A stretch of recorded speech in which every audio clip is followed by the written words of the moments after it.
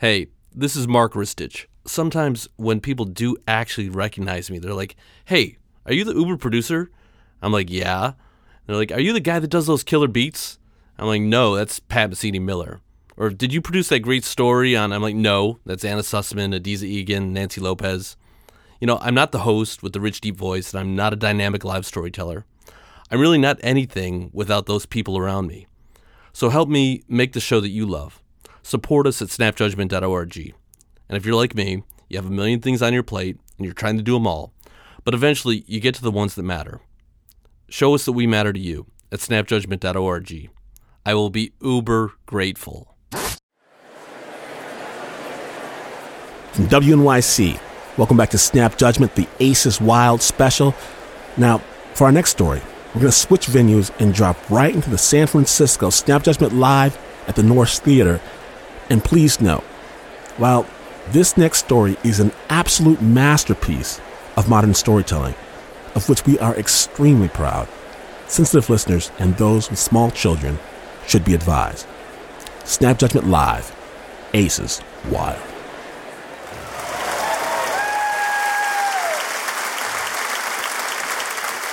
Now, our next guest is a true Renaissance man. He's a writer, a poet, a filmmaker, a director. The last time he told a story on the Snap stage, it touched millions of people around the world, his tale of family legacy. Today, he digs even closer to home. Please put your hands together for Mr. Jamie DeWolf.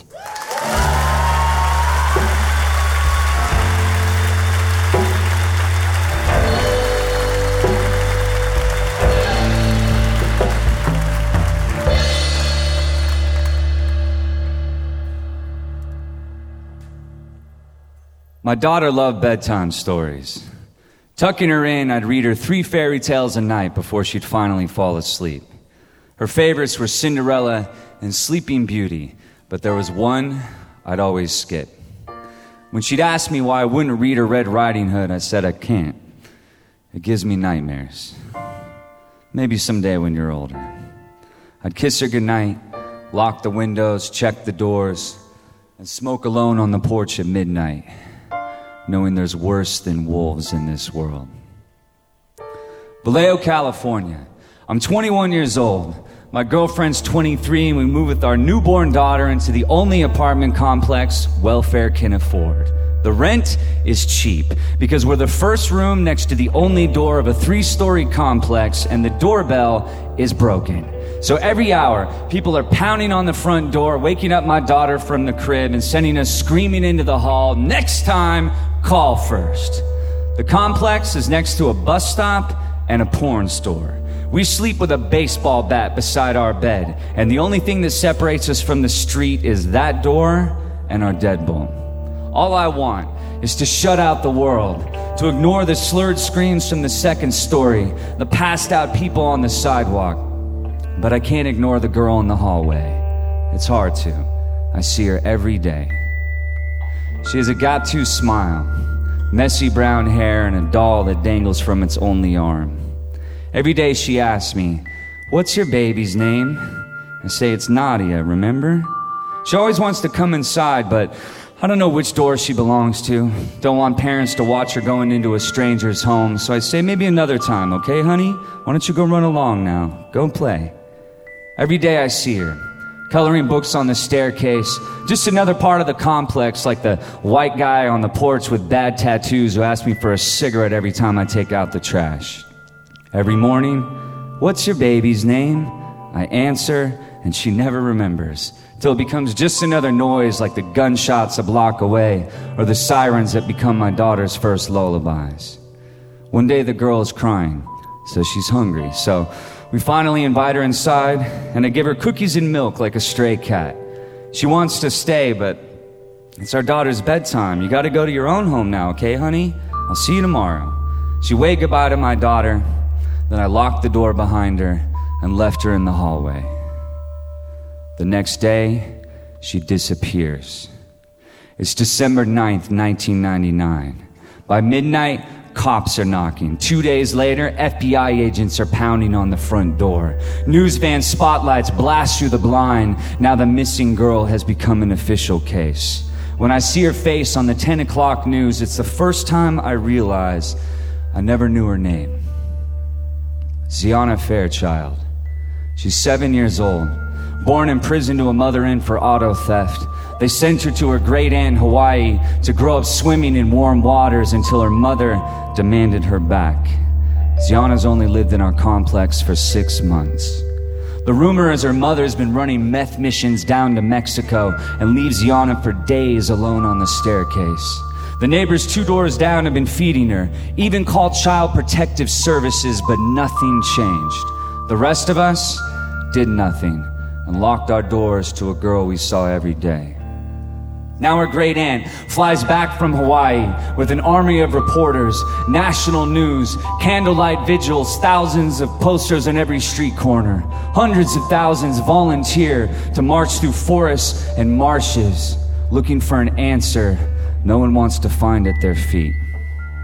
Xiana's mother and her boyfriend are too strung out for the spotlight. I overhear him slur about having to make another appearance at the volunteer center in the morning as the police monitor their every move, building their case. Bobby, the boyfriend, was the last person to see Xiana. He's a guy that asks me for cigarettes every time I take out the trash. His story of that morning changes every day. First, he dropped her off at school, then he took her to the bus stop, then maybe she walked alone. They give him a polygraph test and he fails, and his prison record hits the front page. He's an ex-con, just released for holding down his ex-girlfriend's infant son under scalding hot water. His past now exposed, Bobby stopped showing his face. The neighbor above me with a tattooed tear says, if Xiana doesn't come home, Bobby's gonna go missing himself one day. Bobby and the mother avoid the press as canines sniff our staircase and lab technicians spray our dumpster for bloodstains. The word is they don't have enough evidence to charge Bobby as the weeks turn into months and the reward grows to $75,000. Bobby and the mother know the world is watching, so they try to move out at midnight, but cameras come out of the shadows. Neighbors screaming at Xiana's mother for sticking with this monster. She shoves reporters out of the way, and then there's a moment outside by the car where I'm alone with Bobby. He asks me for a cigarette. I say no way. I want to smash his face in, to hurt him the way he hurts children.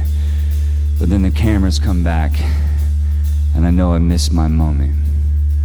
They drive away past a poster of a gap-toothed girl grinning on the street corner. It's been 8 months, and Xiana still hasn't come home. Every new parent knows you're paranoid enough of thumbtacks on the carpet and every sharp edge to a table. But now I'm awake until sunrise against my daughter's crib, afraid she's gonna miss a single breath. A month later, another girl goes missing, only blocks away. She's 8 years old, kidnapped for 3 days, handcuffed to a stick shift in a parking lot as her abductor is inside a Home Depot, shopping for a body bag to fit her height. She escapes a car full of Polaroids and duct tape, flags down a trucker on the freeway, and finally, the wolf of Vallejo bears his face. It wasn't Bobby. I was wrong. We were all wrong. It was worse. His name is Curtis Dean Anderson, a taxi driver and a family friend of Xiana, a man who I'd opened the apartment complex door for many times before. He was a monster a deadbolt didn't stop. Just another cab driving down the same street my daughter took her first steps on. A man who watched Xiana walk alone to school every morning as her neighbors locked our doors on a girl we saw every day. A year after she went missing, they found Xiana's skull in the Santa Cruz Mountains. identified only by her grinning gap teeth. Curtis pled guilty to avoid the death penalty, claimed to have killed a dozen more girls, but their bodies were never found. He bragged to his cellmate about what he had done to Xiana, details I would never repeat. He died of natural causes in prison the same year my daughter reached Xiana's age. Xiana was across every headline, but now she's yellowing newsprint, empty volunteer centers, a testament to locked doors. She was a story I could never tell my daughter. Why Red Riding Hood gave me nightmares. Some girls never make it out of the forest. Some stories children should never hear. It's been 15 years, and I wish I had someone to apologize to. I don't know if I could have saved you, but I could have done something. Could have invited you in instead of shutting you out with the deadbolt. I'm sorry. I can't drive past our old apartment complex without thinking of you trying to open our door with 7-year-old arms. I didn't know your story when you were alive, but I can tell it now and ask the world to remember your name.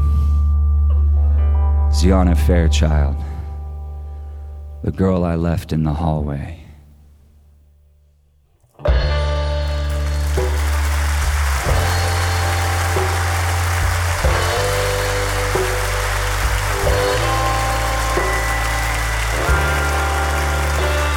I don't want to ask for a moment of silence, but I want to ask a moment of noise for her. Make noise so she can hear you, please.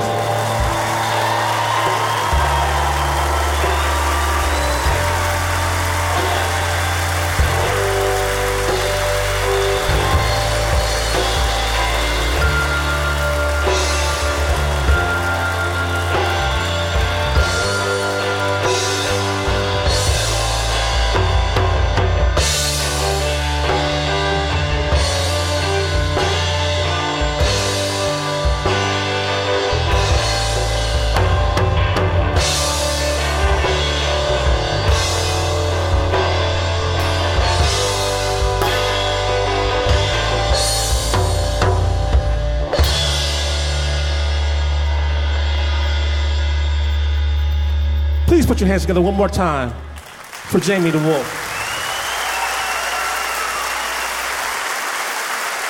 I appreciate the bravery it took to come out here and share that story.